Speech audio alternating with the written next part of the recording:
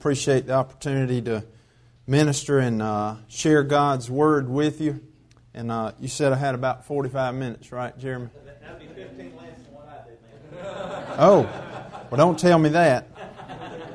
So I teach at the college level, and I'm used to teaching 3-hour classes. So every Sunday morning I have to toggle back to what people can hardly stand.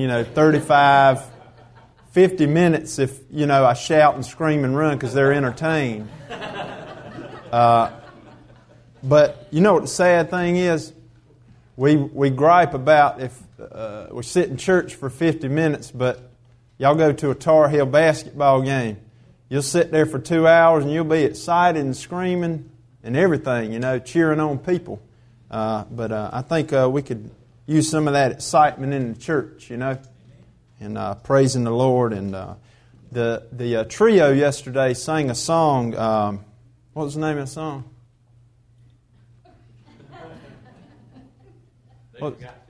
Through the Fire. Is that the name of it?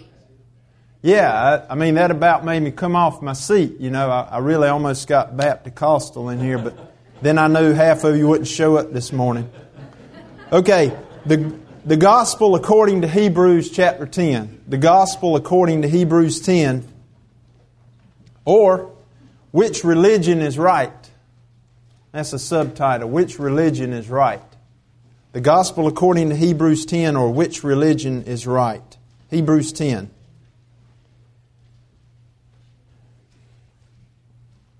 The salvation, friends, that God offers could be called soul surgery. And maybe some of you here this morning need that.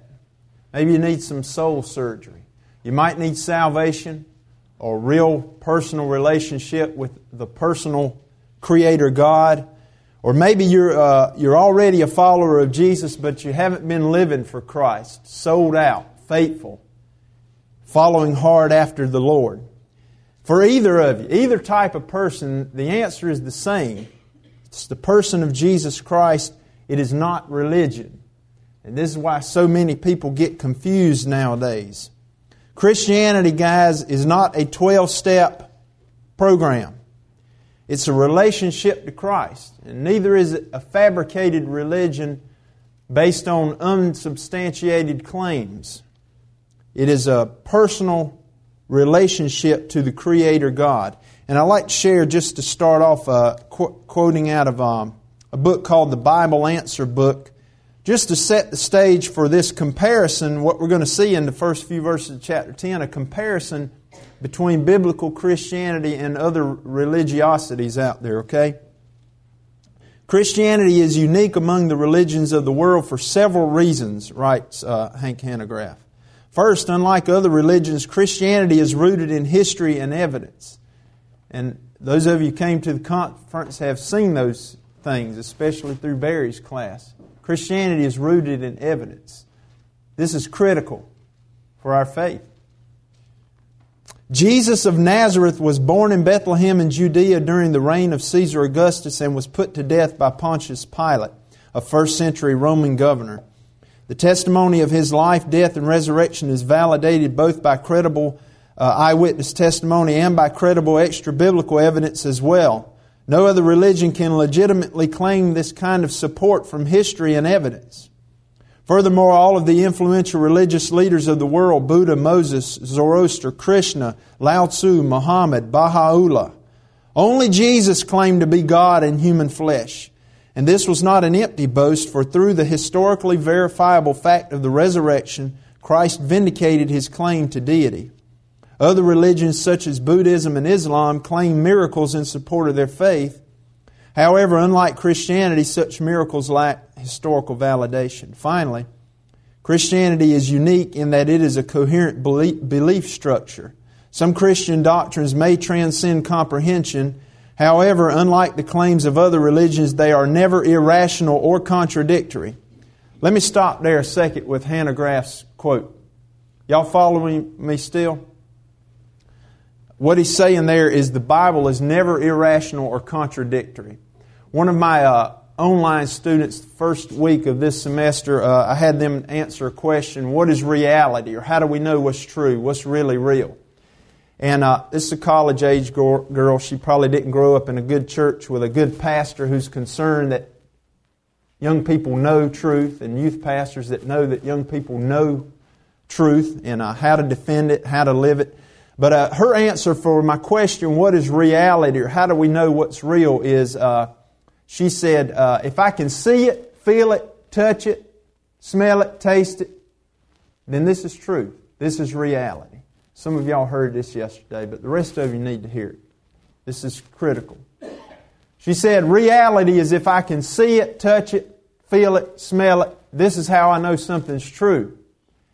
And, well, I can't let her get away with that. This is an untrue statement, guys. Y'all listening to me? So I emailed her back on the Moodle. We use Moodle. It's a software for online education. I hate online education, by the way. It's pretty lame compared to traditional seated education, but they pay me to do it, so I'll do it. I said, I won't call her name. I said, young lady, let me ask you a scenario about how you know what's truth, what is true. Suppose you lived in England 400 years ago and somebody told you there are galaxies out in deep space, millions of beautiful galaxies out in deep space. Well, guess what, young lady? Can't see them, can't feel them, can't touch them. It's not till 400 years later you get the Hubble Space Telescope, right, that shows us all those galaxies in deep space. So my question to her was this: are those galaxies hanging out there in the sky? By the way, do y'all know this Earth and our little galaxy and everything out in the universe is just hanging there? There's no ropes or cables holding them up, you know. Scripture says Jesus upholds all things, right? He literally has the whole world in His hands. At any rate, 400 years ago, you couldn't see these galaxies in deep space, right? You couldn't see them, smell them, touch them. Were they any less real 400 years ago than they are today just because we can see a picture of them? Thank you. That's correct. Absolutely. This young lady's tracking with me. What you feel or touch or smell or taste, what you feel about things has nothing to do with reality or what's true. Nothing. You could have had some bad barbecue at King's last night and you don't feel right today. So the Bible's not contradictory, and truth does not contradict itself, friends. And I had another guy a couple of weeks ago tell me, well, I know there's a contradiction in the Bible. I said, well, I don't see any. I'd like to know what one is. And he said, well, what about Cain's wife? Well, guys, first of all, that's not a contradictory because the Bible doesn't say in one place Cain got his wife here and in another place he got his wife somewhere else. That would be a contradiction, right? It doesn't say that. Cain married his sister, okay? If you want to know why, I asked Jeremy at lunch today. Let me finish Hannah Graff. Christianity is also unique in that it cogently accounts for the vast array of phenomena we encounter in everyday life. The human mind, laws of science, laws of logic, ethical norms, justice, love, meaning in life, the problem of evil and suffering, and truth. In other words, Christianity corresponds to the reality of our present condition. And this is true, guys. Christianity is true. It is the real only religion. It's the only true religion. Man, y'all know I wouldn't make it on Larry King or Oprah or Dr. Phil or Dr. whoever else wacko, right? Because I'm going to say Christianity is exclusive. But I would also share with people, and you can do this as well, guys, Christianity is not the only exclusive religion. Don't let people get away with this, guys.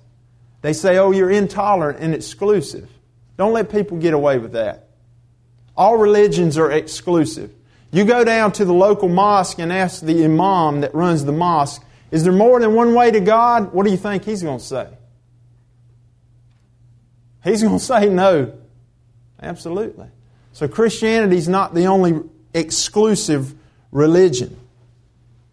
And look, and I know I'm not getting into this sermon with all the outlines all pretty so far. I'll get there, but I'm more concerned about sharing truth with you guys and equipping you guys, okay? Bad news. Religion is impotent to fulfill our deepest needs. And this is the way it is. Man's attempt today, there's a spirituality sweeping across America. People want to be spiritual. You know, they want to do spiritual things. But religion is impotent to fulfill our deepest needs. It only offers rituals and demands. Bad news number 2, the Christ of culture, our culture is seen as the religious guru who taught good morals. The Christ of American culture is the Jesus on Nat Geo, History Channel, Oprah, or some other mainstream media. Now, Jesus, who isn't God, friends, cannot help you, nor can an anemic Jesus, nor can a neglected Jesus. Right? You neglect Christ and the family, the Christian family, which is His body on earth, the church. You neglect Christ and His church, and you're pulling yourself away from any real help and any real hope in your life.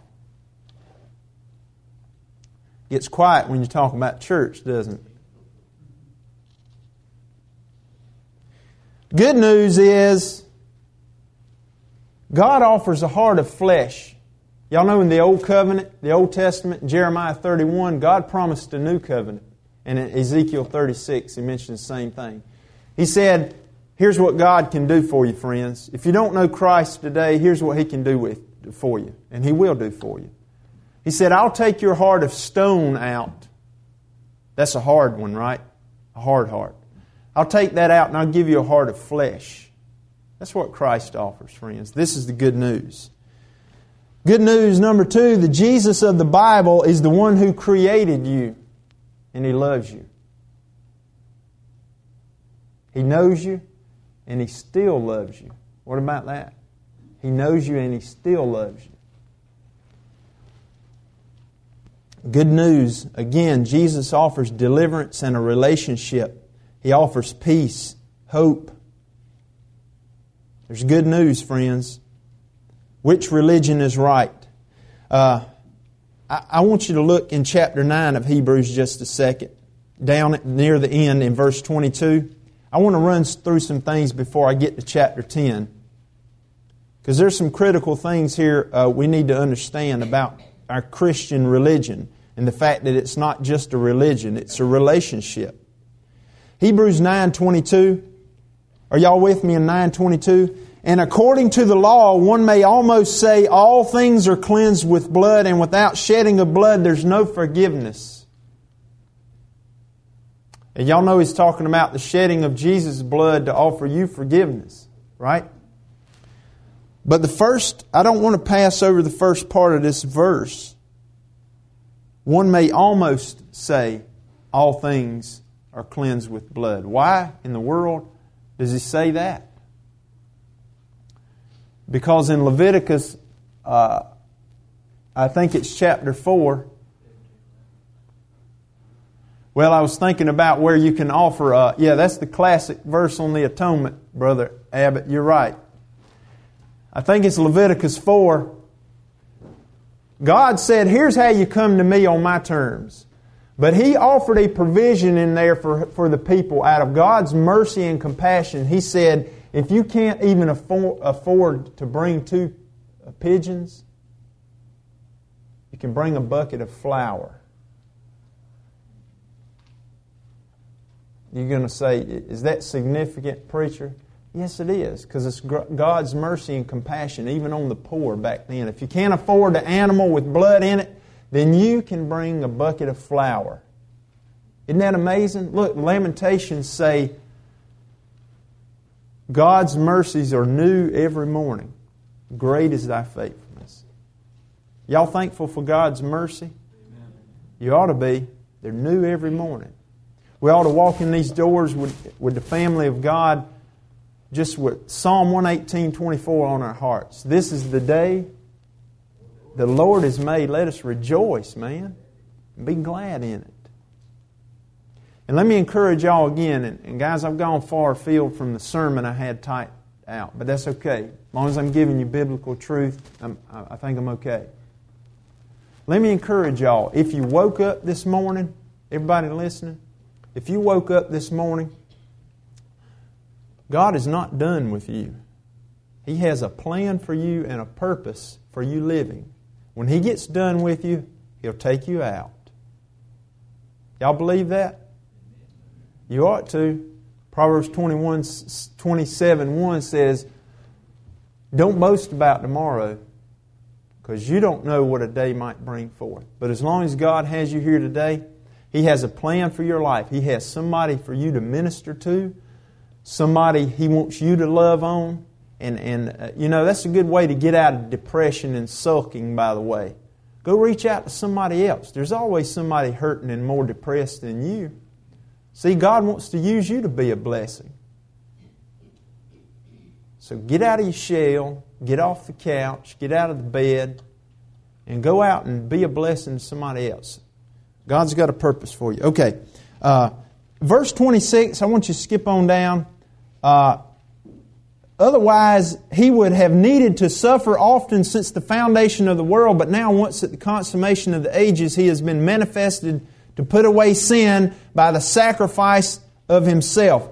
What he's starting to talk about here in this section of Hebrews is comparing Old Testament Jewish religion of offering animals for sacrifice, comparing and contrasting that to the sacrificial death of Jesus and the sufficiency of Jesus to come to God.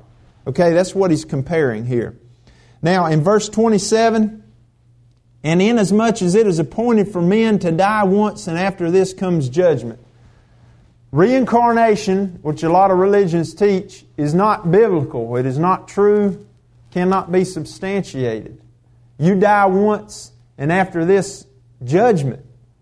See, Buddhism, and a lot of people get into Buddhism today. It's popular, especially on the West Coast. It's getting more popular here. What an easy way out. The heart of Buddhism is reincarnation and the wheel of karma. You live, come back, this cycle of rebirths. You come back again and again.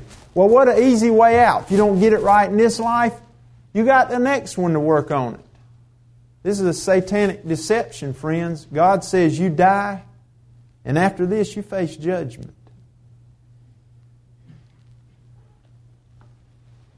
In verse 28, friends, Jesus has paid the way for you. So Christ also, having been offered once to bear the sins of many, will appear a second time for salvation without reference to sin to those who eagerly await for Him. Listen, I want to get to something else. Something else I need to mention before I get to chapter 10. This is from MacArthur. He tells this story of an English village whose chapel had an arch on which was written, "We preach Christ crucified." And that's what Hebrews is preaching in chapter 9 and chapter 10. This is the gospel according to Hebrews. The death of Jesus to remove sin, to bring forgiveness, to bring wholeness to the life. An English village had a sign on the arch that said, "We preach Christ crucified." For years, godly men preached there, and they presented a crucified Savior as the only means of salvation.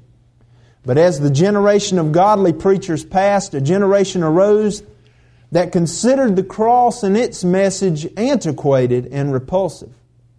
They began to preach salvation by Christ's example rather than by His blood.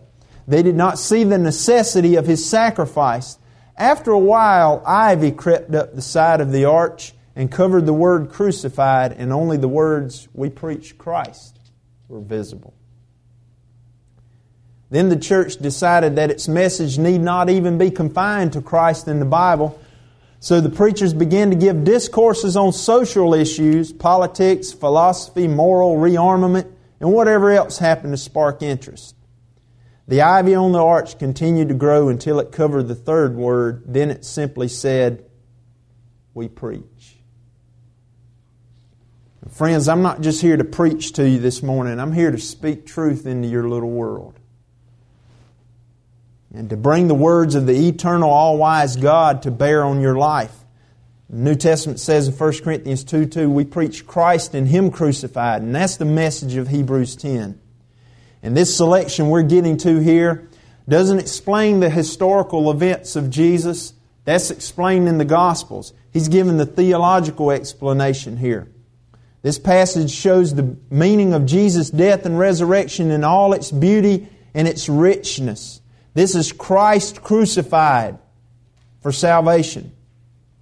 And by the way, y'all might, I don't know if you have that problem here, but everywhere else in North Carolina, we've got these newfangled churches that come along and they take the pulpit off of the platform and they put up a bistro table, and they sit up here and they chill out and they want to talk stories or give book reports. Listen, I got a new slogan for this type of church. My slogan is this: friends don't let friends listen to weak preaching. And I need to post that on my blog and copyright it so nobody steals it from me. Friends don't let friends listen to weak preaching. Why would you waste an hour on Sunday morning to go hear somebody tell stories and entertain you? And this pulpit is actually in Protestant Baptist churches in the middle. We're not Presbyterian. If y'all have seen them, some of the pulpits are over here on the corner, up in a little rotunda, and you step up the steps into them. If y'all have ever seen that in the larger historic Presbyterian churches. Evangelical churches had the pulpit here. Why? So you can see the ugly preacher up here good? No. But so that he opens up this book. This is what's central to the life of the church, week in and week out. And it should be to the individual Christian, week in and week out. Friends, don't let your Bible sit under the coffee table from Sunday to Sunday. That's tragic. That's tragic. So we preach Christ. Now, the first point in my outline is the failure of religion. The failure of religion. First of all, it cannot bring access to God. Verse 1. For the law, since it only has a shadow of the good things to come and not the very form or essence of things, can never, by the same sacrifices which they offer continually year by year, make perfect those who draw near. Old Testament Israel would come and you would bring an animal to cover for your sins on the Day of Atonement, and the high priest, the priest would help him cut the throat of the lamb, drain out the blood. The high priest would take the blood into the tabernacle, present it before God by sprinkling it on the Ark of the Covenant. And this made a covering temporarily for sin. But here's the problem, is what Hebrews is explaining. Suppose you finally waited in line all day and you got up to the priest to present your lamb, and as you're walking back past everybody, you have a sinful thought. Guess what you've got to do? Get back in line. See, religion, the Old Testament sacrifices could not take away sin. This is a different issue than covering sin. It could not take them away. And that's why the failure of religion, it cannot bring access to God. The Old Testament religion pointed forward to what was promised in Christ: peace, hope, forgiveness, a clear conscience, and access to God. And today, even today, Judaism is without even the shadows. See, the Old Testament sacrifices were shadows. I take my religion students every semester to visit a synagogue on a Friday evening. We're going November 5th to a Shabbat service Friday evening. The temple building is beautiful in there that the Jews worship in, but I've never seen any animals sacrificed in there. See, they're left even without the shadows because of their disobedience to God, right? They refused to humbly repent and trust Jesus Christ, and so God took away even their method of spirituality. Now all that Judaism has left is a hull. You go into a synagogue on Friday evening. You stand up and down, and read a holy book. No personal relationship to Christ. The temple was destroyed, and the sacrifices are no longer made. So even the shadows for them are no longer available. But let me ask you this. What about it, guys? Let me bring this home for us, because we can talk about them out there all day long and get amens and feel all good about ourselves. But if we keep hanging on to idols in our lives, those things that keep us from being committed to the Lord, God can do the same thing to with those things that He did to their temple. He can take them away, can He not? We hang on to those things that keep us away from being committed to Christ, and God can take them away. That includes your toys, your kids, your job, your health, some crazy relationship you shouldn't be in anyway. God can bring discipline, right? He does bring discipline to His own.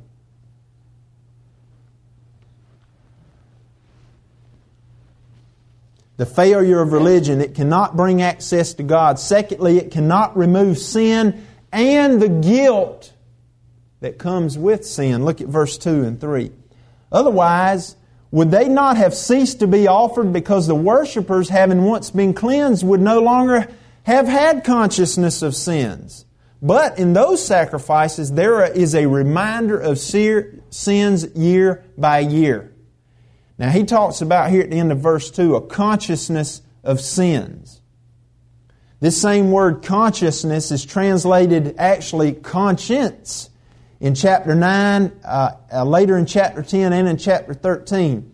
The word has to do with man's innate awareness of wrong in his life and of his sense and guilt because of it. Friends, the conscience is built into us. It acts as an alarm system. It acts as an alarm system. And it's to let us know when we're about to do wrong and you feel within yourself, I just know this ain't right. That's your conscience talking. Just as pain in the body lets you know when something's wrong, right? You have a pain up in here. We call it a toothache.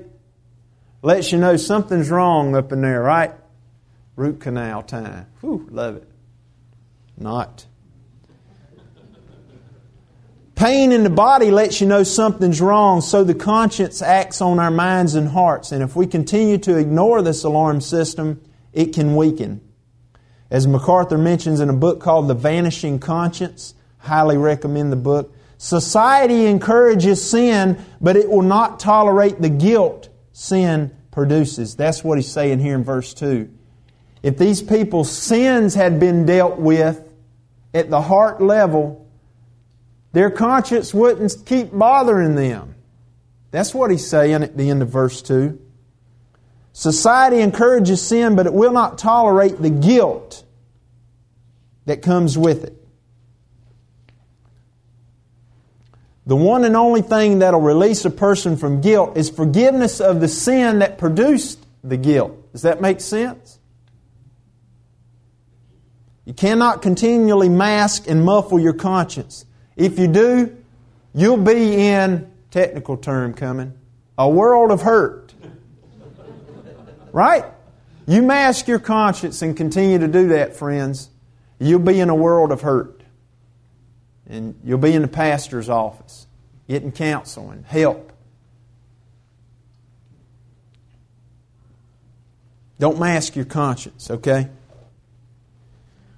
Look, reform in the life doesn't work. Well, I'll straighten up. I'll straighten up, honey, and go to church with you Sunday. That's religion. Religion makes a hard life harder. Did y'all hear that? Religion makes a hard life harder. Jesus takes away your sin. And I tell you, the passage led me to Christ at age 22. That's been 15 years ago, last month. Matthew 11:28. I was reading the Bible out of sheer boredom. And Jesus said, "You come to me, all who labor and are heavy laden." Implied heavy laden with your sin. "And I will give you rest." I said, "Lord, if that's what you're offering, I'll take it. I'll take it." Jesus takes away the sin, friends. Religion only makes a hard life harder. Thirdly, religion only deals with externals. Verse 4, "For it is impossible." I looked up this Greek word, Barry, adunaton. It means impossible. It's impossible For the blood of bulls and goats, you could really put in there in brackets. It's impossible for religion and acting externally religious to take away sins. It only deals with externals. Listen carefully what I'm about to say. Some of you might need this. Modern behaviorism deals with externals. Modern behaviorism will never last, nor will it do the change at man's heart level because it is impotent to do so.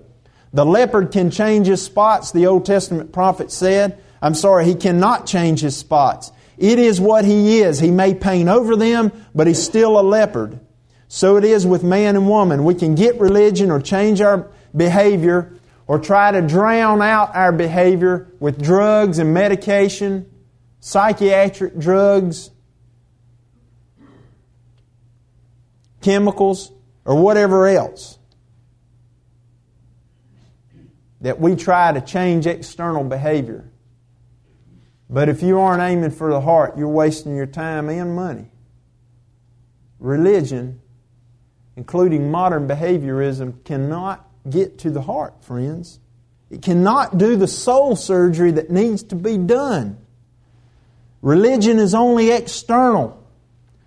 God was, for these people and for us, God was and is after the heart. Listen to Psalm 51:17. The sacrifices of God are a broken spirit.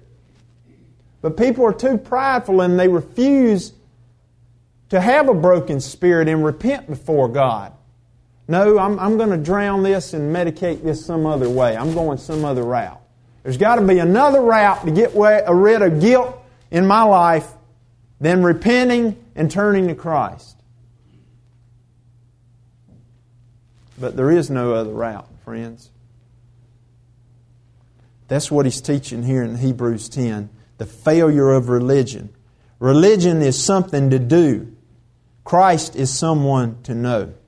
The failure of religion. Second point is the facility of the Redeemer. The facility of the Redeemer. That is, He is capable. He is capable. He is sufficient. The facility of the Redeemer. First of all, He did God's will. Look at verse 5. We'll just move on down through the text. Verse 5. Therefore, when He comes into the world, He says, He's quoting Psalm 40, a huge messianic text. Actually, there's not a psalm that isn't messianic, so I don't know why I made that statement, except the fact that it's quoted directly in Hebrews. Sacrifice and offering you have not desired, but a body you have prepared for me. In whole burnt offerings and sacrifices for sin you have taken no pleasure. Then I said, Behold, I have come. In the scroll of the book it is written of me to do your will, O God. To do your will. Jesus did God's will. He did God's will. Jesus' goal throughout the Gospels were to do His will, right? Mark 14:36. Yet not as I will. And as Brother Abbott shared out of Isaiah this morning about Satan, he has 5 I wills in there. 5 I wills. Are you kidding me? You will not do anything except what God allows you to do. But for a Christian, we do actually have a choice. Are we going to live for the Lord and live in His will or not? And listen, God's will for you can be found in the Bible. It can be found in 5 S's. 5 S's. God's will, first of all, is that you be saved. Did y'all know that? So if you're looking up to God about which job should I get, which career path should I take, who should I marry, what car should I buy, if I had the money, it'd be the new 2010 Camaro. If you're looking for what decisions to make in life, but you don't have a relationship with the Lord, you haven't even taken the first step. God's will is that we be saved. 1 Timothy 2:4. He's not willing for any to perish, but that all should come to repentance. God's will also then is that we be sanctified. 1 Thessalonians 4:3. 1 Thessalonians 4:3. This is the will of God, your sanctification, that you abstain from sexual immorality. Mind if I do a news flash? News flash. Sexual immorality is wrong. Sex before marriage is wrong. Living with somebody of another gender before you get married is wrong. Homosexuality is wrong. That's just a news flash in case y'all hadn't ever heard it before.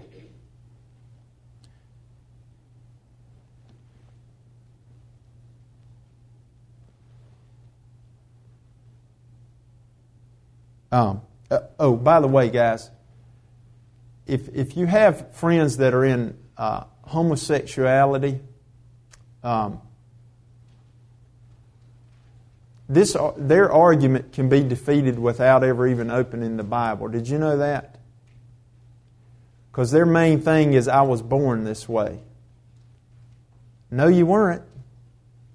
Either you were born with male reproductive organs and parts, or you were born with female reproductive organs and parts. Y'all with me? Only these two things go together, not with each other. It's a biological argument. You weren't born gay. You choose gay out of your lust and desires, and those are the things that need to be dealt with from the heart. But that isn't any more wrong a sin than sex before marriage. Do you know that? Another news flash. I know some of y'all are thinking, man, this guy's supposed to be talking about apologetics. He done gone from preaching to meddling up here. Third, God's will is that we be Spirit-filled. Ephesians 5:18. Don't be drunk with wine, but be controlled by the Holy Spirit. And what's the result of that? Singing hymns and songs and praising the Lord? Too many Christians I see a lot of time, they always got a scowl on their face and always got something negative to say. This ain't being filled with the Spirit. A person who's filled with the Spirit, singing, whistling. You know, they got a kick in their step. Hallelujah. Also, God's will is that we be suffering. Did y'all know that? Philippians 1:29. And also that we be submissive. James 4:7. Submit therefore to God. I stole those from somebody. They're the 5 S's, but I've added a 6th one, that we be sharing the gospel of Christ. So Jesus did God's will, the facility of the Redeemer.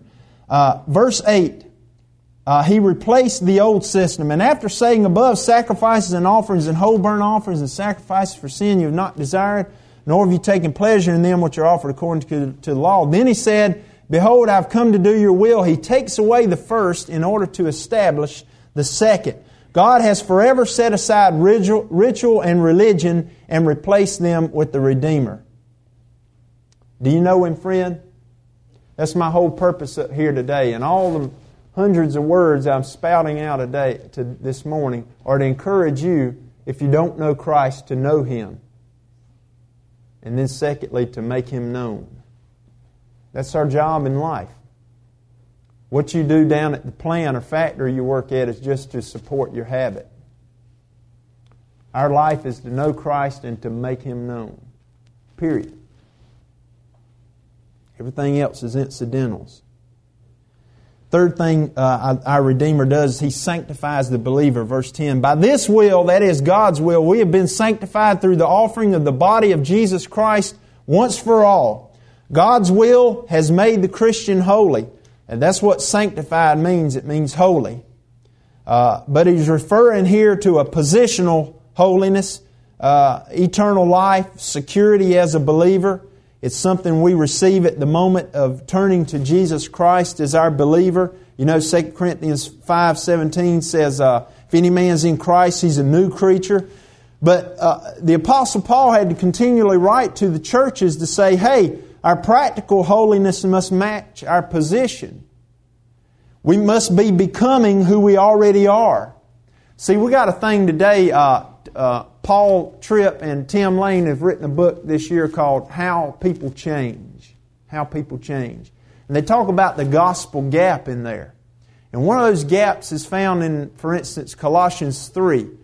Paul says, Therefore we have died with Christ. We've been risen with Christ. Christ who is our life. When He's revealed, this Colossians 1 through 4. When Christ who is our life is revealed, then shall we be revealed with Him in glory. We have been given a resurrected life, but then Paul has to start in verse 5 with this. Therefore, put aside. And he lists off all this junk that Christians like to get stuck down in it and play in the mud in. It's the gospel gap. We got to close this gap. This gap of what we claim to believe and how we should be living. Those things aren't gapped in the Bible. They're together. But God sanctifies the believer positionally. If He saved us, we're going to change and live for Him. Also, our Redeemer removes sin, verse 11. Every priest, is toggling back to the Old Testament priest, guys. Every priest stands daily, ministering and offering time after time the same sacrifices which can never take away sins. But He, having offered one sacrifice for sins for all time, sat down at the right hand of God. He removes sin. The Old Testament could not take away the heart of stone, but the sacrifice of Jesus can. He removes sin. And verse 13, He will destroy His enemies. Verse 13, waiting from that time onward until His enemies be made a footstool for His feet.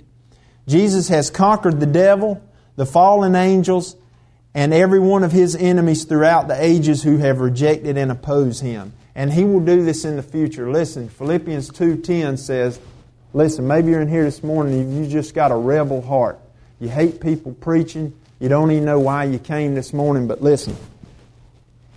Philippians 2:10 says that in the future every knee will bow to Jesus Christ. Friends, you can do it now in humility and salvation, or you'll do it later in judgment. I encourage you to consider the claims of Christ this morning. He will destroy His enemies. That's what He says here. Next, our Redeemer perfects the saint forever, verse 14. For by one offering He has perfected for all time those who are sanctified. He perfects the saint forever. Jesus gives eternal salvation. We are secure in Christ.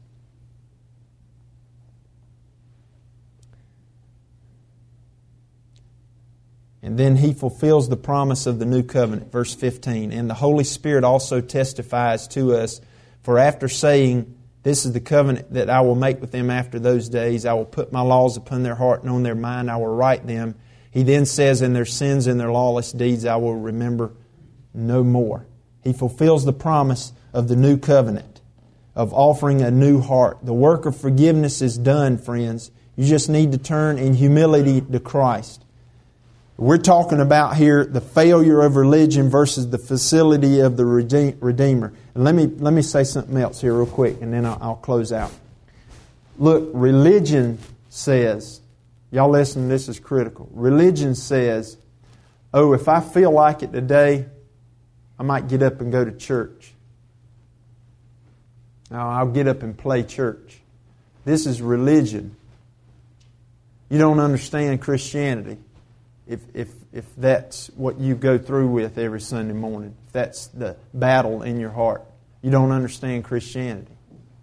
Religion says I might play church today at the church building over on Charles Street. Christianity is a relationship to Christ. I'm going to be with Christ and His people because I love Him.